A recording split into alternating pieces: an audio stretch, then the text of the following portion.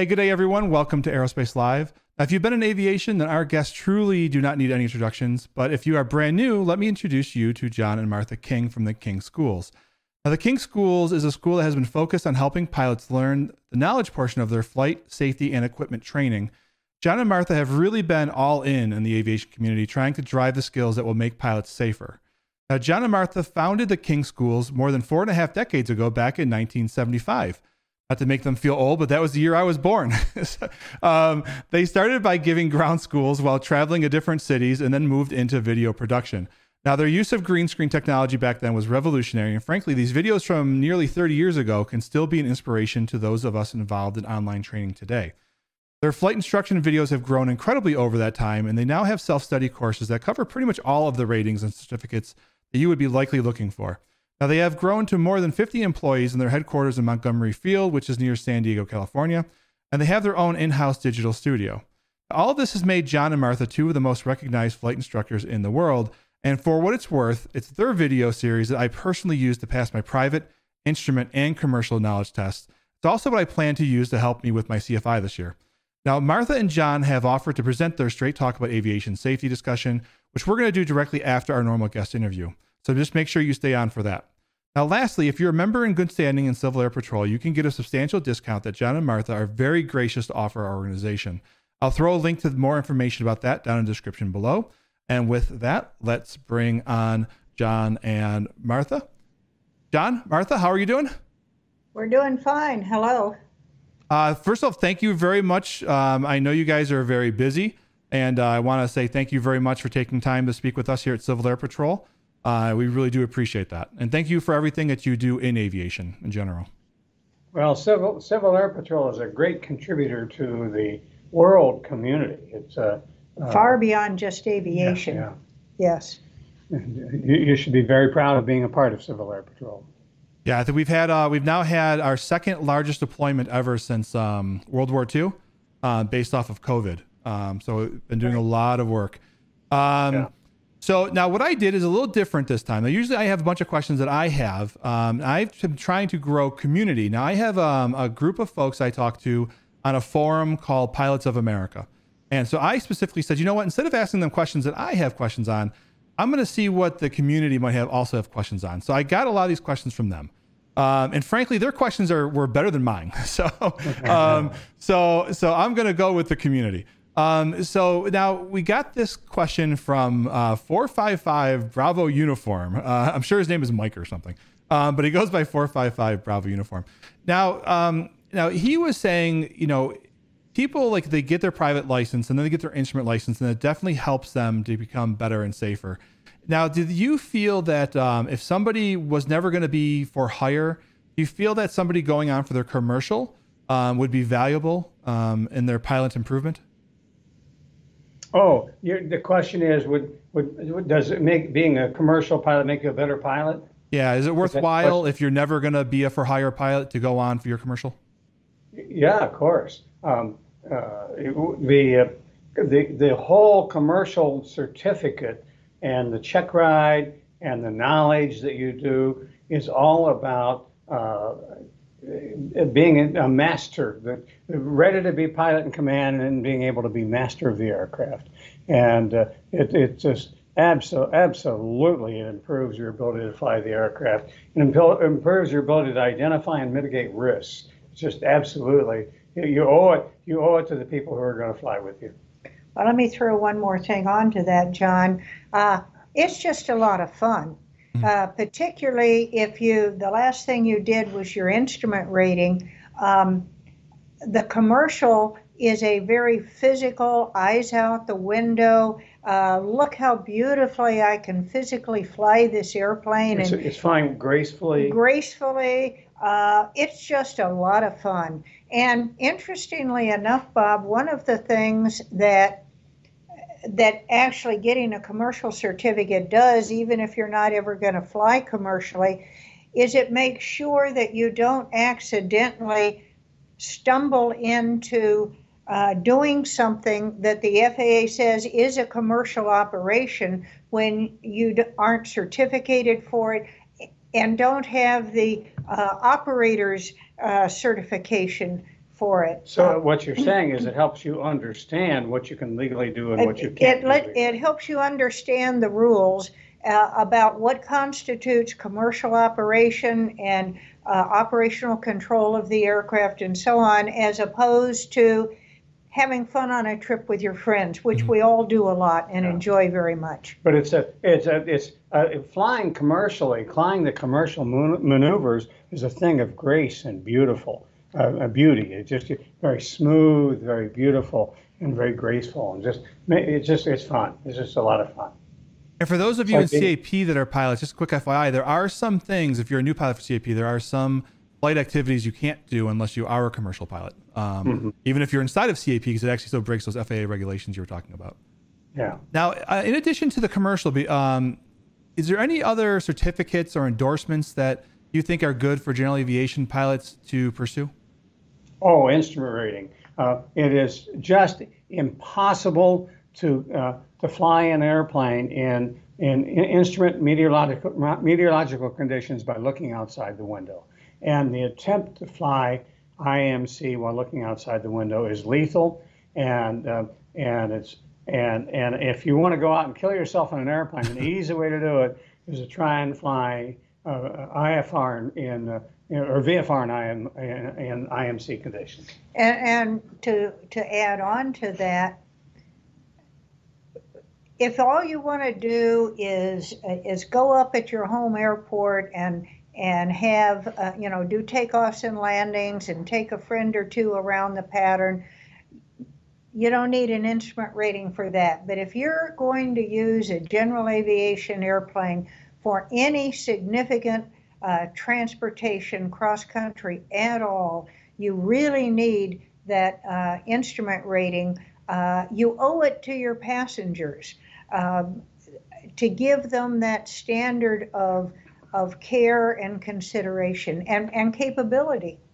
You know, what happened to Kobe Bryant is this very, very experienced helicopter pilot was flying in low ceilings and low visibilities and wound up inside the clouds and lost control of the aircraft.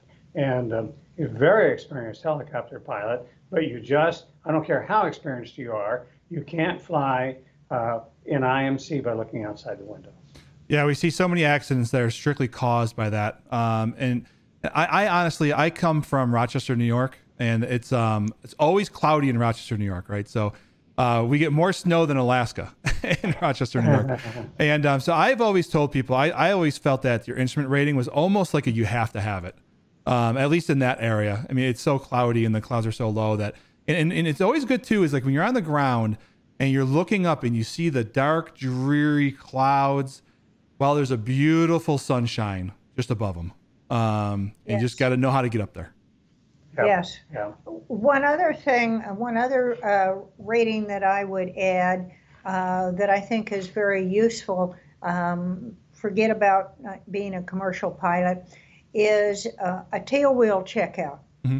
And the reason that I think that that's so valuable, one, again, it's a lot of fun, but number two, it really makes you aware of the wind all the time, because the saying they have about flying a tail dragger is that the flight's not over until you're in your tie down spot and the airplane is tied down, because it has a mind of its own and in much of any kind of wind. So you get really very good at being wind aware, and that makes you a much better pilot no matter what you're flying.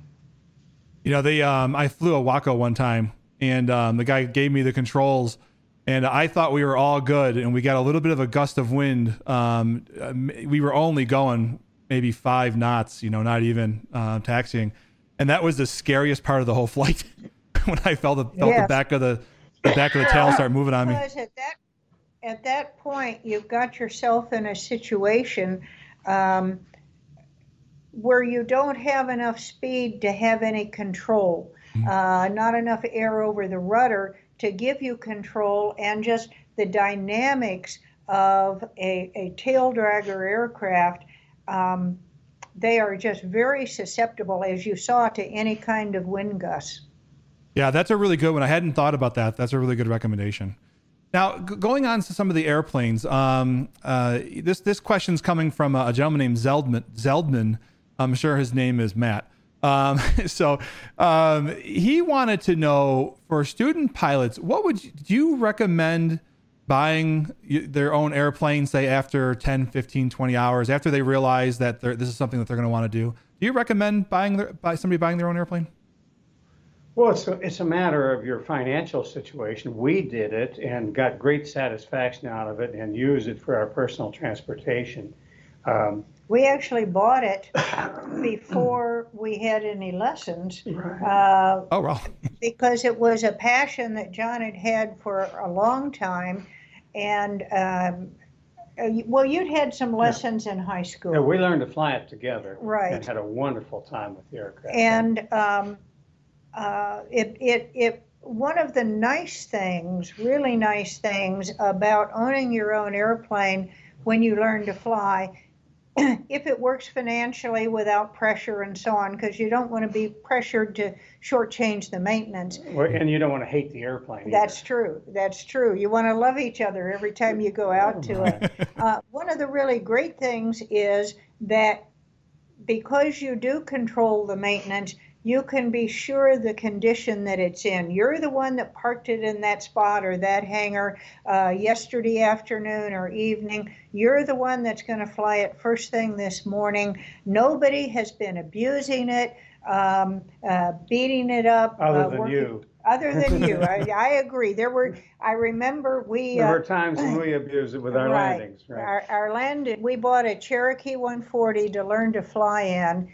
And it was a great airplane for that, as is a Cessna 172. But some of my landings, I really cringed because it was our airplane and we were doing it to our airplane. But it sometimes, depending on the aviation resources available in your area, owning your own airplane can give you a much higher comfort level about the quality of the maintenance. In case there's any confusion about this, I want to make it clear. Martha's only a little bit better pilot than I am. I will say we have a question later on about that people wanted to ask. So, but I'll wait till we get to everything else before you hang up on me with that question.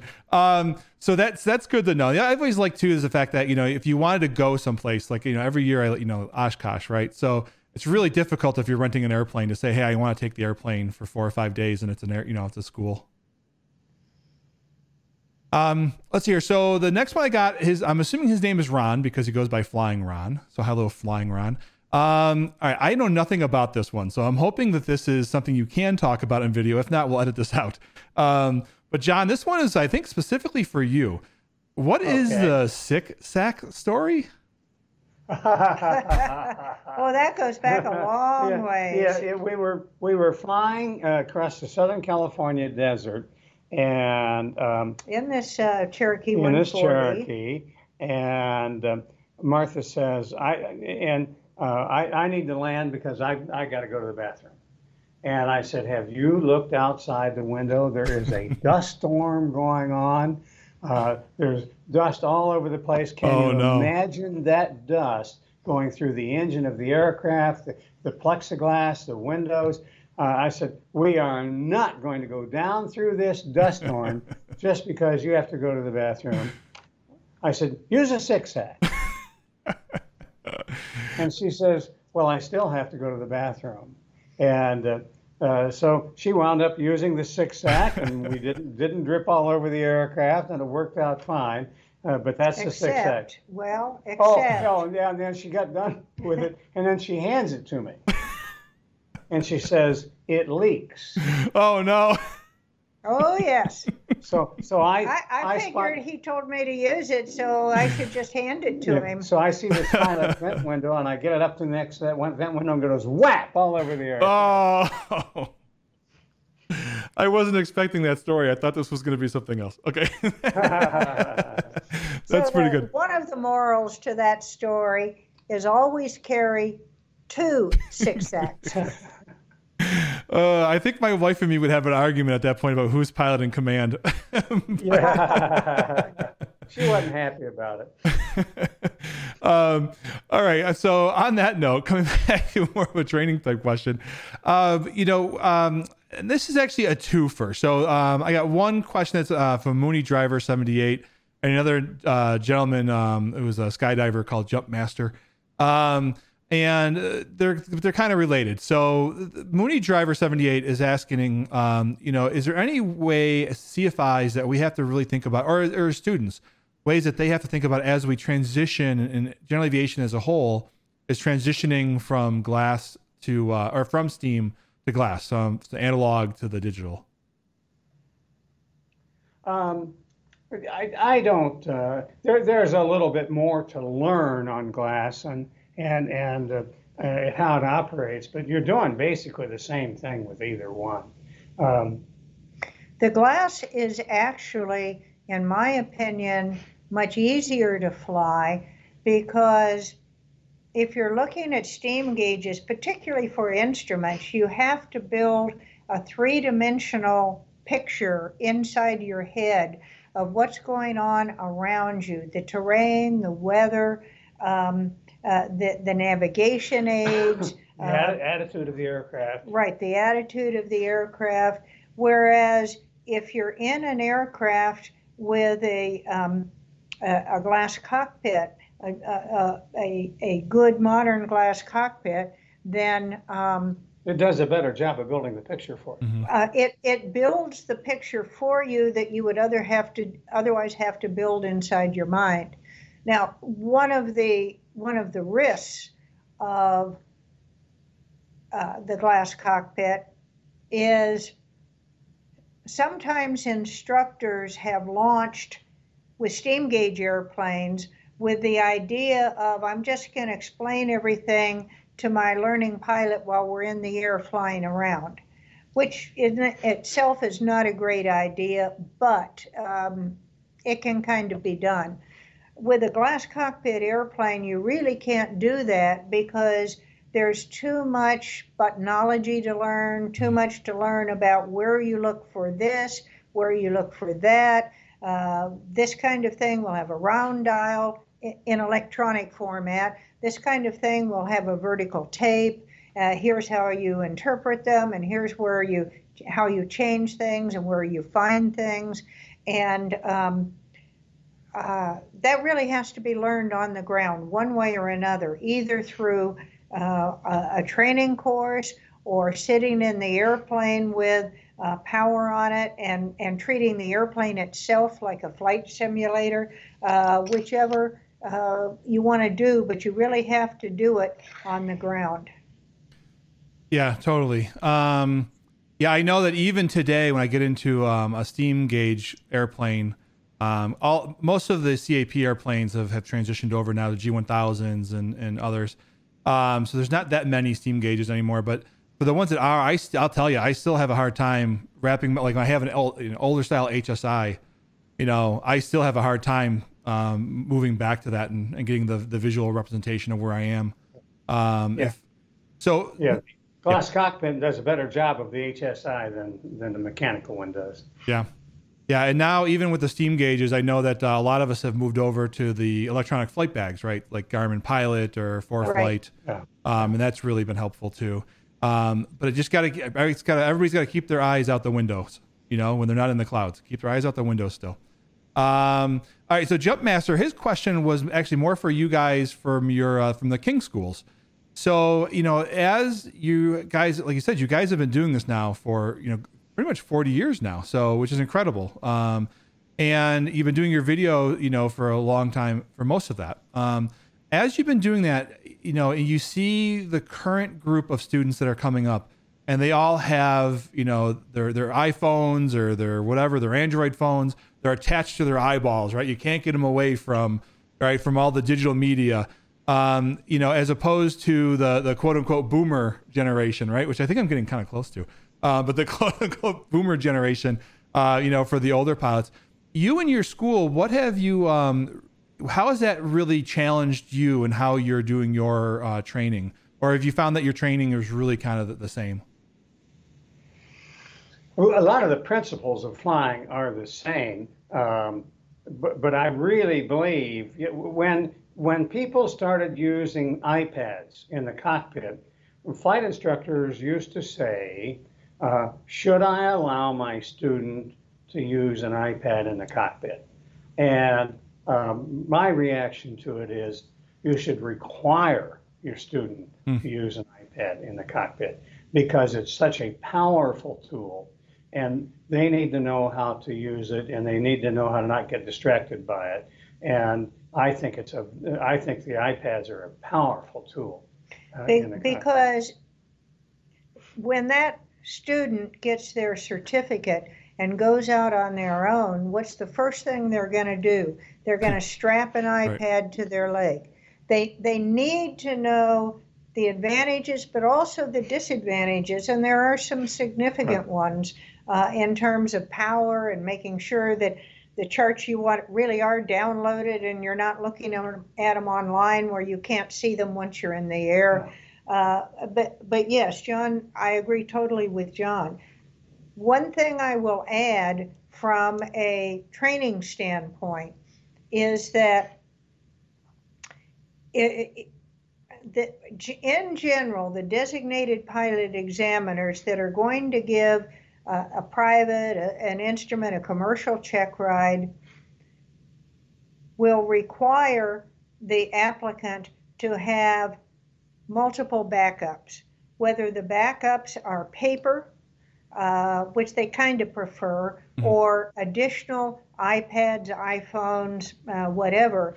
I've had a number of designated pilot examiners come to me and say, or that I've talked to, say, and ask them about this, say, if the only thing they bring to the check ride is an iPad, you can be sure that that iPad is going to fail within about the first hour of the check ride. On the check ride. And one that we worked with when we did a DPE that we worked with when we updated our private and instrument and commercial courses to the new flight test to the new airman certification standards said that she was giving a private check ride to somebody and it did fine on the oral. They were out at the airplane getting ready to fly. The applicant put their iPad down on the wing of the airplane, did something, and it just went whoosh right off the wing, just shattered. And that applicant had no backup, zero. And that was the end of the flight test. And these days, flight tests are very hard to schedule. There's a shortage of DPEs, and the cost for a flight test, private may be $600, but a lot of places are charging $800 or $1,000 for a flight test, regardless of the rating. You don't want to repeat it. You don't want to flunk your check ride. Correct. No. I thought you were going to tell me that they went and took off and the iPad flew off the wing on takeoff or something. That could happen possible. also. Yeah. I'm glad it happened on the ground of the ramp and not on the runway. Although I'm sure that was an expensive lesson. It is amazing, people that aren't used to, if they're only used to doing little half hour to 45-minute flights or hour long flights, they go do that first solo cross country that you mentioned about the power, the battery. People don't realize that, that iPad may last, 7 to 8 hours, on the ground when you're watching YouTube videos, but when that thing's using GPS and it's doing all the tracking, that battery doesn't last all that long. So you definitely have to think about power. It doesn't last as long, right? Yeah. There's alternatives like plugging into aircraft power with a cigarette lighter or carrying external heavy batteries to plug the iPad into. There's ways to handle it. A lot of people call iPad batteries bricks. Yes. Right. Yeah, it's also good to know too that a lot of folks don't realize is that if you have ForeFlight or Garmin Pilot, if you want to have a second, like if you want to have your phone, they don't require you to have a second subscription. So your primary subscription on your iPad or whatever device you're using, that will run you as well on your phone. So if you have an emergency, you can switch over to your phone. I was actually in a flight about a week and a half ago, and they had a problem up in front. I was actually in the back seat. I'm almost never in the back seat. It feels weird for me to be in the back seat. But they had somebody was working on their instrument, and they had a CFI with them, and they totally got confused, and they were trying to use their iPad, and it totally just bombed on them for some reason. And then they had a 650, I think it was, on the dash, and they didn't really know how to do a hold pattern. But I was doing it on my iPhone. In the back, I was keeping track of what they were doing and had to hand them my iPhone for it. So yeah, definitely have those backups. Those things fail when you don't want them to. They certainly do. Let's see here. I got this one from Mike, New York. I'm assuming his name is Mike and he's from New York. Now, for having been involved in the professional quality training videos for as long as you guys have, you know, with YouTube and so many other ways for people to create, new videos to help, you know, do you have any recommendations for those folks to create safe, legal, but yet still engaging content for aviation? Is that Mike's question? That was Mike's question. Yep. Okay.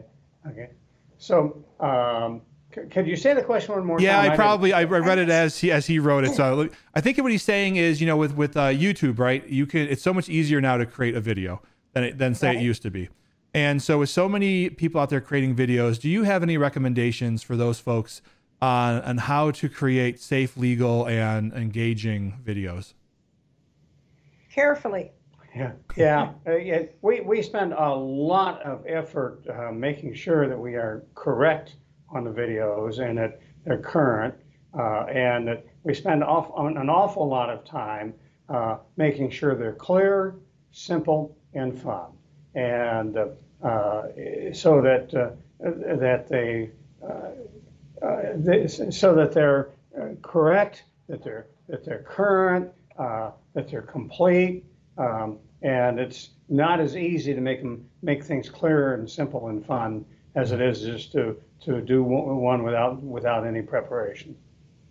Now, if he was asking about alternatively, how do you do it safely? We spend about how you don't have an accident. Is that what you're saying? Right. We spend a lot of time pre-planning when we're going to do a video, planning where we're going to be flying, what's the airspace around, what's the traffic situation with other aircraft going to be. We don't ever do something like that on an impromptu basis, because that's how you get into trouble. And we put a lot of focus on making sure that the cameras are positioned where they're not going to be blocking our ability to see and avoid other aircraft. So there's a lot of that kind of stuff that needs to go into it if you're going to be taking video in the aircraft, because I believe there have been some number of pilots that the FAA has taken to task when they looked at the video that was proudly posted on YouTube and said, that looks a little bit risky to us. Yeah, it takes a lot of preparation, and doing video is very distracting. And yes, so it's a real issue of risk management. Now, this wasn't one of his questions, but I'm just curious for myself from hearing that. So when you guys are doing the videos in the aircraft, do you specifically have when you plan them out, is there typically somebody in the airplane that's just as responsible for the video, and then this way that allows the pilot to just stay focused on the flying of the airplane? Generally, yes. We have someone who's a visual observer, who's looking outside the window and seeing what's going on, and when we're the pilot and we're talking to the camera, we're still pilot command, and we're responsible for the flight of the aircraft. So as John said, making video is very distracting, and if you just put a camera on to show over the nose and this is a pretty flight or pretty landing, that's one thing. But if you're going to be talking to the camera while you're doing whatever flying you're going to be doing, that gets a lot more problematical. And yes, we do have, as John says, a visual observer on board, and we've got somebody else also on board who's handling all the technical issues about the cameras, the audio, and all that stuff, so that we as pilot in command and on-camera instructor can at least minimize the number of things we have to juggle. Good teaching requires a lot of preparation so that you know what you're going to say and how you're going to illustrate it. Yeah, I always try to tell people that for me, for a 15-minute lesson, it's about 8 hours of work to put together 15 minutes. A lot of preparation. Yep. I got, I think, 2 or possibly 3 questions left prior to you guys doing the presentation. So we have Ryan Short here. So he wanted to know what you feel the interaction is going to be with general aviation and drones. And also he was interested because they have the commercial drone certification now. He wanted to know if King, King Schools had or was planning on having a training program for, I think it's a Part 117? 107. 107. And we do. And we've done tens of thousands of students for the Drone 107 course.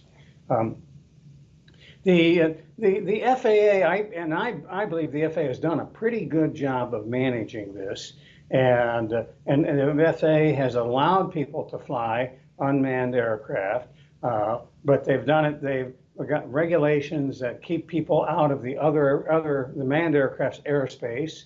And they want to make sure that the people are knowledgeable about the manned aircraft airspace. And I think they've done a good job. And I think the drones will wind up bringing more pilots to general aviation. We've already seen in our company a number of people taking manned aircraft courses that previously had taken the drone Part 107 test from us, had not previously been pilots, started flying drones commercially, spent more time around the airport, thought it looked like fun, took a course, it was fun for them, and then there they were on their way and having a good time. Yeah, I think you guys are dead on. I think it's a wonderful gateway. For people that may not have thought, oh, I'm going to be a pilot and think about how hard that is. And then they kind of get a taste of it. Right. That's the way the FAA is treating it. The FAA is making it so that people get the knowledge they need to do it safely. Yeah, that's great. And it's good to hear that you have that course. I'm going to try to put a link directly to that course because I know a lot of my students in Civil Air Patrol, a lot of them fly drones. Many of them have asked about that. So I'll make sure I put a specific link to that in there. That's great. Let's see here. So John, one of the questions I got from a gentleman named Half Fast, he asked the question that you had an issue with your medical. I was actually grounded for about 6 months trying to work with Cami. And so he thought it might be interesting since that seems to be an issue that's becoming more and more in general aviation. What was the issue that you had, and how did you work through it? Well, the issue that I had is that the FAA didn't agree with my neurologists who felt that I was safe, and the FAA didn't, and they didn't follow the advice of the neurologist. Because you had a lapse of consciousness. I had a lapse of consciousness, and the neurologist said, "You're fine." They did batteries of tests. Yeah, they did lots of tests, and they found my brain. It was there. It took a lot of work, but they found it. And so the thing that's disappointing about it is that the FAA is very, very slow at responding to people, and they just they change your life, and they don't do a good job of responding, and it's a disappointment from that standpoint. Now, do you think now that, for the group that are interested in this conversation, that group specifically with FAA is called CAMI, and the folks I worked with at CAMI for my thing, they were super good. I really appreciated their efforts, but exact same thing you just said. It was just really, really long in between communications. I had a really minor thing. I took a medication for a reason that wasn't on, like the medication was on their you can't do it list, and I didn't know it. So there's a lesson there to, if you're gonna take a new medication, review that with your AME. It's awful hard to find that can't do it list. Which is a good reason for people who fly or are thinking about flying to become members of the Aircraft Owners and Pilots Association, because I don't know that their list is, quote, official, but they keep a running list based on their interactions with CAMI of what's allowed, what's not allowed, is it allowed unrestricted or with these qualifications and so on. And that's a big heads up. But you're exactly right. New medications really ought to be cleared either through AOPA or your AME, just so you don't get in trouble unknowingly. Have we turned our air conditioning back on? Okay. Oh, you guys have to have air conditioning. You're over in California, so I guess that makes sense. A lot of the countries like air conditioning. What are we talking about? Well, we've got a lot of sun here. Oh, it's coming through the window. A couple lights on. Yeah. I gotcha. All right. So the last question that we've got is actually from me. This is actually a two-part question. So the first one is because of COVID, there's a lot of us that are teaching remotely. And I'm hoping you guys can hear me because it looks like you froze again, unfortunately. Up there you are. Okay. I'll restart that. It froze real quick. Okay, great. So a two-part question for me, but they're not related. So the first question is for those of us, because of COVID, we're having to teach remotely. And do you guys have any recommendations for teachers or individuals that are home that are trying to teach with video? Is there any recommendations? You've been teaching via video for so long. Do you have any recommendations for all these new people trying to teach via video? You're talking about school teachers at regular schools? School teachers, college teachers. Yep. No, it's the same. It's the same thing. You just simply get prepared and do your homework and pay attention to people. I would say that that the preparation changes a little bit, because by not having the physical closeness, you have to work a little harder at getting interesting engagement, as opposed to just engagement for some silly reason to know that they're still on the other end of that Zoom call or Skype call or whatever. Yeah, they haven't fallen asleep on you. Right. All right. So last question I've got for you. So, and this one is for both of you. And that is I got this question like 5 or 6 times. People wanted to know, what are the best methods for flying with a co-pilot who's also your spouse?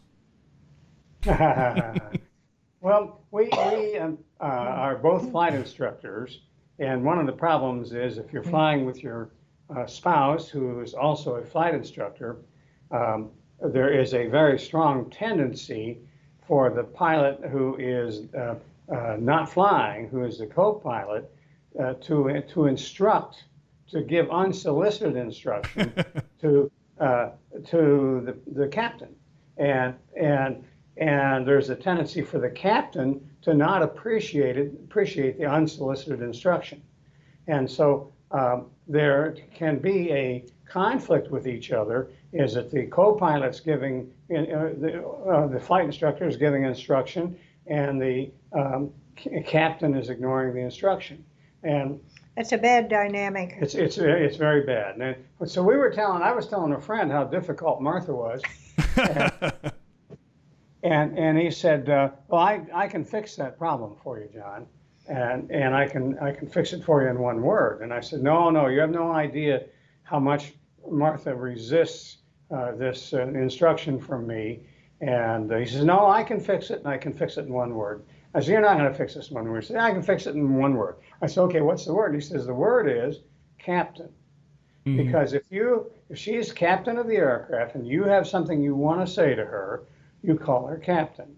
And that tells her that you respect her authority, that you're not trying to take her power away from her, and it tells her that she should pay attention to you. And so we did that, and Martha, what I would call her captain, or she would call me captain. The other would pay attention, and it says, listen, I'm not trying to take your authority away from you, but here's some information you're going to want to know, and it worked. And it's her obligation, or the other pilot's obligation, when they're captain, to solicit the input from the other pilot, and be responsive to it, and to seek it out. And we would do that, and it would work, and the arguments went away. The pilot flying would listen to the input, and the co-pilot would do a better job of giving the input. And we had two rules that the co-pilot had to follow. Rule number one, they're not allowed to give you their opinion. But you can give them information. So I was allowed to say to Martha, you're low and you're below glide path, because that's information. What I was not allowed to say is, Martha, you're too damn low, because that was my opinion. So I was not allowed to do that. So once I learned those rules, that I had to give her information, and I was not allowed to give my opinion, and I did it respectfully, and her rule was that she had to pay attention to what I said. It worked very, very well, and we do it today. And tomorrow morning we're going to get in our airplane and we're going to fly to the East Coast, and I'll be her co-pilot and she'll be the captain, and it goes just beautifully. But the key there is the second thing that John said, and that is respect. Because you can't share a cockpit, regardless of your certificate levels, with any kind of participation or lack of drama, if you will, if you don't each have respect for the other pilot, right, and for their opinions and the information that they're giving you. So it all starts with one, respect, and as you said, John, clear communication. And it helps on the relationship when I say, I want to make it clear she's only a little bit better pilot than I am. And I can say that honestly and very comfortably, because Martha is very, sorry about the cough, she's very situationally aware. She's way out ahead of the aircraft and knows where we are, what's going on, and what's going to happen next. And it makes her a better pilot. Those are the characteristics to me of a good pilot, is they're situationally aware and they know what they're doing.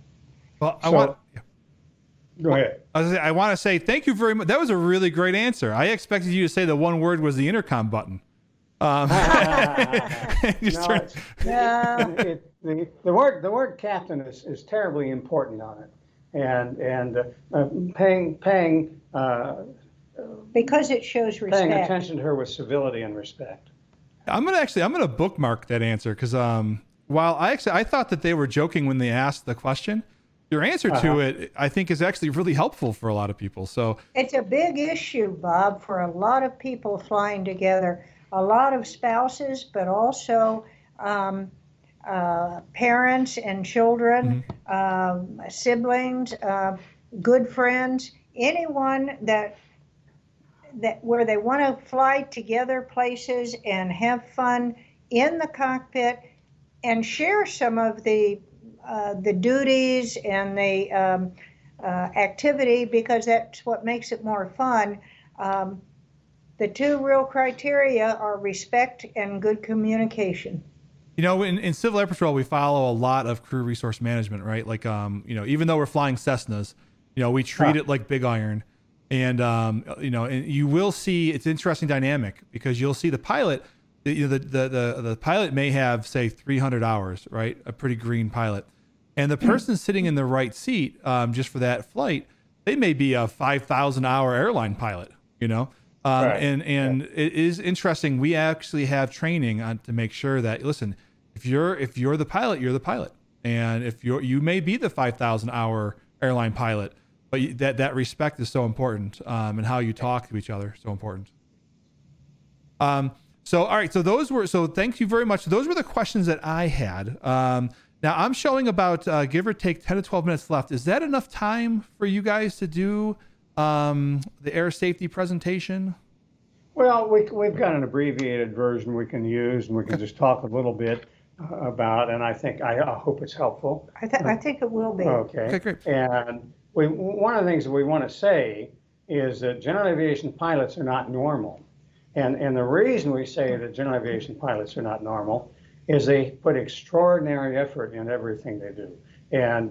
And so flying is fun because it uses everything you've got. It uses all your aptitudes. It uses your mental capability. It uses your physical capability. It uses your emotional capability. And it requires motivation and goal orientation.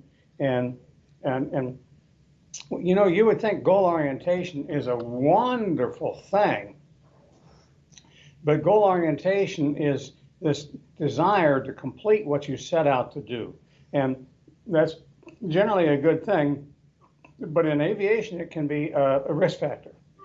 Excuse me. And this is something that's particularly important to the Civil Air Patrol, because so much of the flying that we all do for the Civil Air Patrol are missions of one sort or another. And I think you mentioned earlier the mission for distributing meals and due to the COVID-19 pandemic, distributing vaccine and personal protective equipment. And just the word mission in and of itself tends to make a pilot feel, I can't cancel this. I can't change this. This is my mission. It's got to go off the way we planned it.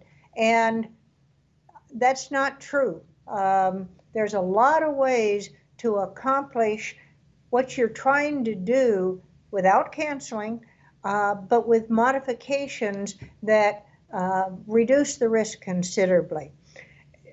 So because in general aviation, we don't have all the systems that keep airline pilots safe, like dispatchers and the management and the kind of mentoring that airline pilot unions do with their members. Honest discussions about safety are particularly important to us in general aviation.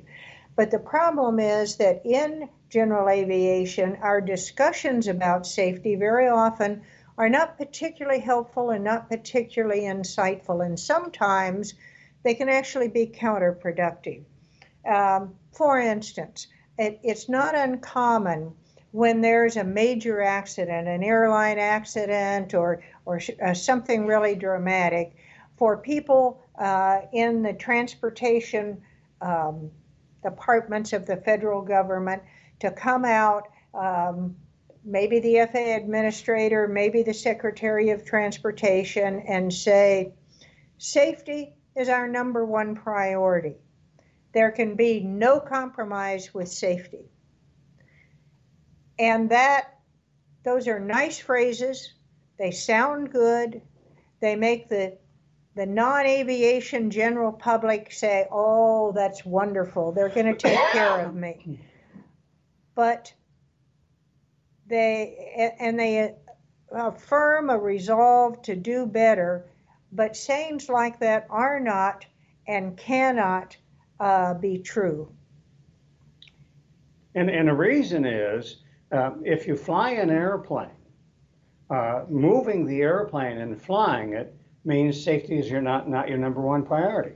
If you flew the airplane, you're willing to take some form of risk, because you can't start an engine without accepting some level of risk. So if we say things like safety is the number one priority, there can be no compromise with safety, what we're saying is intellectually dishonest. And those things actually substitute for thoughtful discussion and substitute for how we can deal with things in the future. It's not a thoughtful discussion. And part of the problem is, depending on who's giving it and how they're doing it, safety advice in general aviation very often comes off as preachy. It comes off as smug and superior. Oh, I know how to do this and you don't. And it can feel very demeaning to the recipient of it. But the biggest problem of it is it doesn't give any guidance on what to do. Too much of it just says, oh, you've got a bad attitude or something, but it doesn't tell you what to do. And so what you really want to do is identify risks and mitigate them. And it's risk management. They'll say, for instance, you failed at aeronautical decision making. Well, if you failed at aeronautical decision making, what do? Well, what you should be doing is identifying risks and mitigating them. And they'll say you don't have judgment. Well, that doesn't give you any guidance about what to do. But the important thing to do is to identify and mitigate risks. And what you do is you have an ongoing habit that you continuously are thinking about risks and mitigating them. And those are the habits that keep you out of trouble. So what we basically say to people is, you want to set as a very high value the use of clear and honest language when you're talking about risk management in aviation. And the way to think about it is, we think safety is an outcome and risk management is how you get to that outcome that you want. So we think that you should break the risks down into categories like the pilot, the aircraft, the environment, and the pressures that are on the pilot. Why is a pilot being pressured to go on when they should stop? So just thinking about the risks and how you mitigate them is the key to risk management. All right, we have now hit the time. And we need to quit. But Bob, thank you very much for doing such a good job of this. All right. Well, thank you very much. I greatly appreciate your time today. And we will talk to you in the future. And hopefully we get another Oshkosh and you guys are there. Hopefully I'll get to meet you in person. I'm 6'8", so I'll be hard to miss. So well, good to see you. Sounds great. Thanks, everybody. Stay out of the trees. Thank you. Have a great one. Bye-bye. All right. All right, everybody. That was John and Martha King. I really do appreciate their time, coming on and speaking with us here for the general aviation community as well as for Civil Air Patrol. And I hope that you all got a chance to learn something. I really didn't expect such a great answer on the how to fly with a spouse. I thought that was going to be kind of a throwaway joke question. That was actually a really informative answer. So I really appreciate that. If you want to learn more, you want to watch more content. We are on Twitter at aerospace_live. We have this podcast. So pretty much what you're watching right now, we have the audio only of it. So in case you're working out, if you're going for a walk or, getting ready for a flight, and you want to listen to these as opposed to watching them, you can look up aerospace-live and that'll get you the podcast. And almost all of our content is here on YouTube. And that's youtube.com/Robert Roberts. Again, I am with Civil Air Patrol. If you are interested in learning more about what we do with Civil Air Patrol, you can go to gocivilairpatrol.com. With that, I hope you all have a great day and we'll talk to you soon. Bye-bye.